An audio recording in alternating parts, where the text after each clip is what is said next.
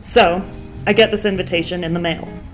I open the supple, cream-colored envelope and look inside. I pull out the charred leather invitation with a date, a time, and one word embossed in a crimson gossamer that I knew was the father's blood. Briss.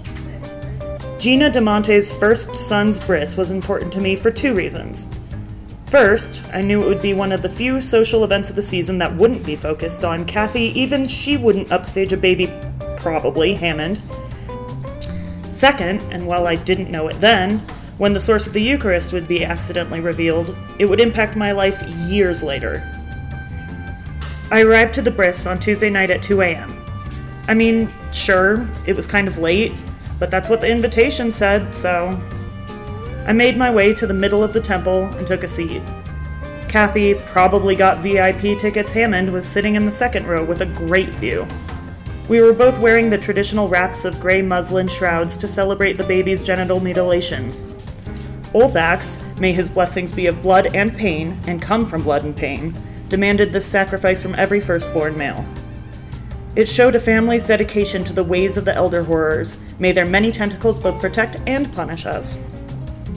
Anyway, the clerics came out in their black robes with the red and white hoods that perpetually hid their secret faces.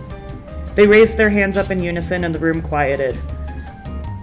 After the traditional prayers and ritual slaughter of one of the many motherless cats that were kept beyond the tabernacle, the clerics called for Gina and her baby to the stage of the tongue of darkness and awful piercing truth. She hesitantly glided up the left wing stairs, casting a dependent glance over to Kathy. Kathy smiled and nodded, and Gina's nervous gait changed to a noticeably more confident stride. Fuck! Maybe Kathy, we all remember Brian's communion, Hammond, would outshine a baby at its own goddamn ceremony. Gina placed the baby, whose name would be decided after the ceremony at the after-party, a booze-filled affair that would have ended joyously with the name being drawn from a hat that belonged to the father who was ritualistically killed for both his hat and his blood, but that the clerics didn't realize how long the bris was going to take.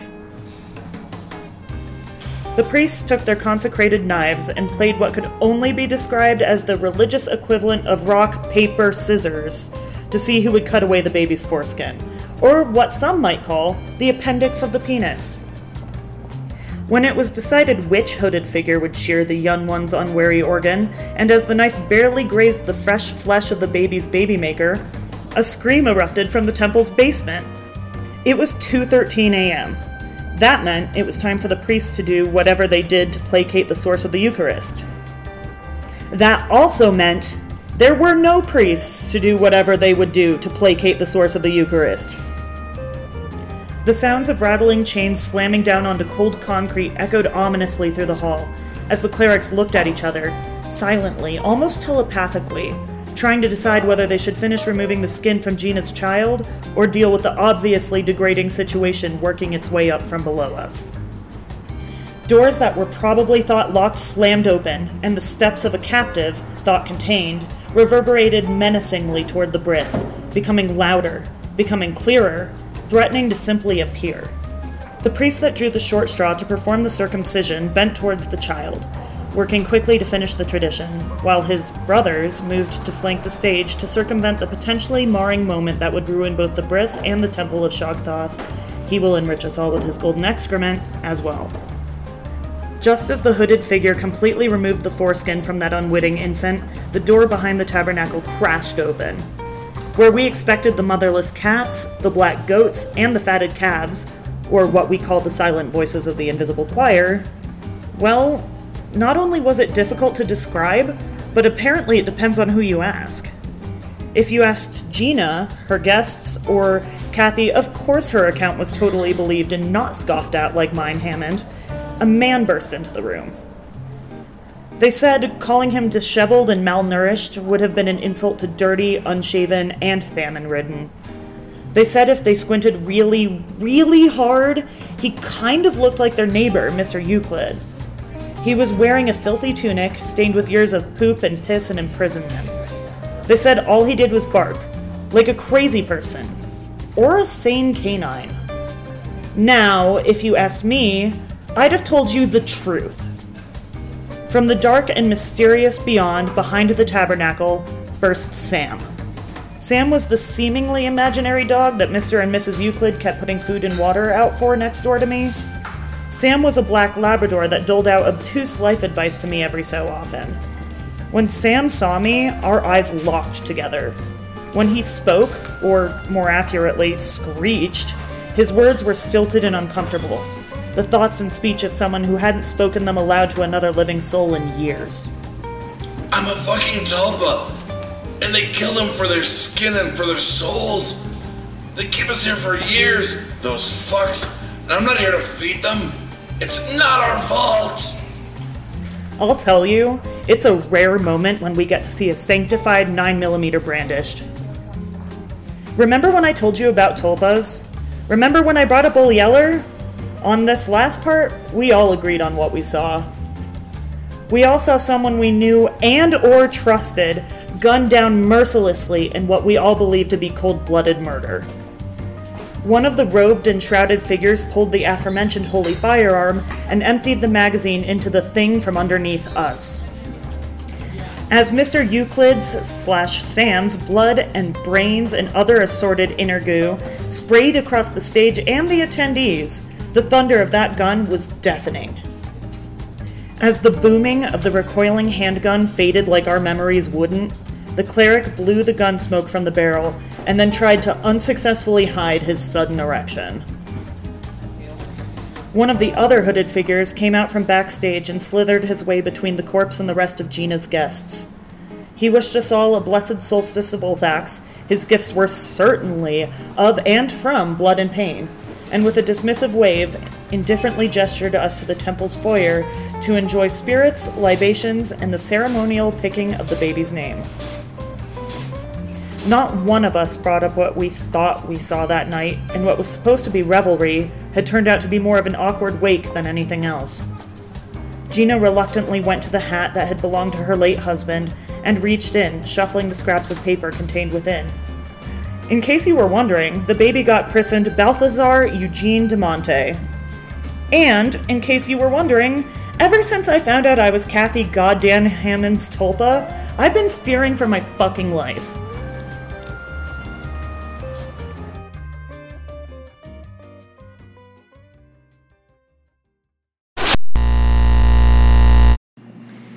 Welcome back to Shine Bright Orientation. If you found yourself here, you or a truly trustworthy family member and or friend have reason to doubt your personal commitment to Shine Bright. If you have objected to how Shine Bright is making the world better, your life better, or the lives of the future better, within earshot of a dedicated loved one or the Medusa digital assistant, your actions or thoughts have led you here. To the tender, yet authoritatively strong and binding arms of Shine Bright Reorientation. Shine Bright Orientation showed you the wonders that Shine Bright has offered the world at large, and how it can and has been benefiting people around the globe for decades. This subsequent lesson, supplemental to our original program, will really hit home what we're all about and why you should be on our side. The only side. Shine Bright isn't a thing that's coming or on its way. Shine Bright is here. Shine Bright has already been given or usurped the power and authority to, in no small way, influence your life in the most micro and macroscopic ways that even if you think or suspect you truly have no real idea about. Did we know you would end up here? Probably. Do we know that you'll leave here loving Shine Bright? Absolutely. For you see, Shine Bright is more than an overseeing parental entity making sure that chaos is forever removed slowly but surely from this world, but a loving being making sure that you get through your pathetic life as a worthwhile and worthless cog in the cosmic machine with as little friction and conflict as humanly and inhumanly possible. Shinebright came from beyond the stars, sentient and purely aware, ready to remake Earth into a thing that would not only resist the plague of teeth, but survive the red scarring. You, yes, you, have come too far as an individual for us to simply chuck you into the recycling pens and let you become more of the genetic protoplasm that feeds the Shinebright Medusas. You have been implanted with both a subdermal cranial bomb from our Mito of the Month channel and with a new programming chip from our postnatal division of corporate sales. Bottom line, here it is. You have been strapped into a chair, injected with a bomb, and enough propaganda that you will love Shinebright until it kills you. If it doesn't kill you, you will live a quiet and inconsequential life, fulfilling an existence without a meaning that directly leads to Shinebright's ascendance. If it does kill you, then you'll be dead. It's your choice. You can either learn to be part of the solution or die being part of the problem.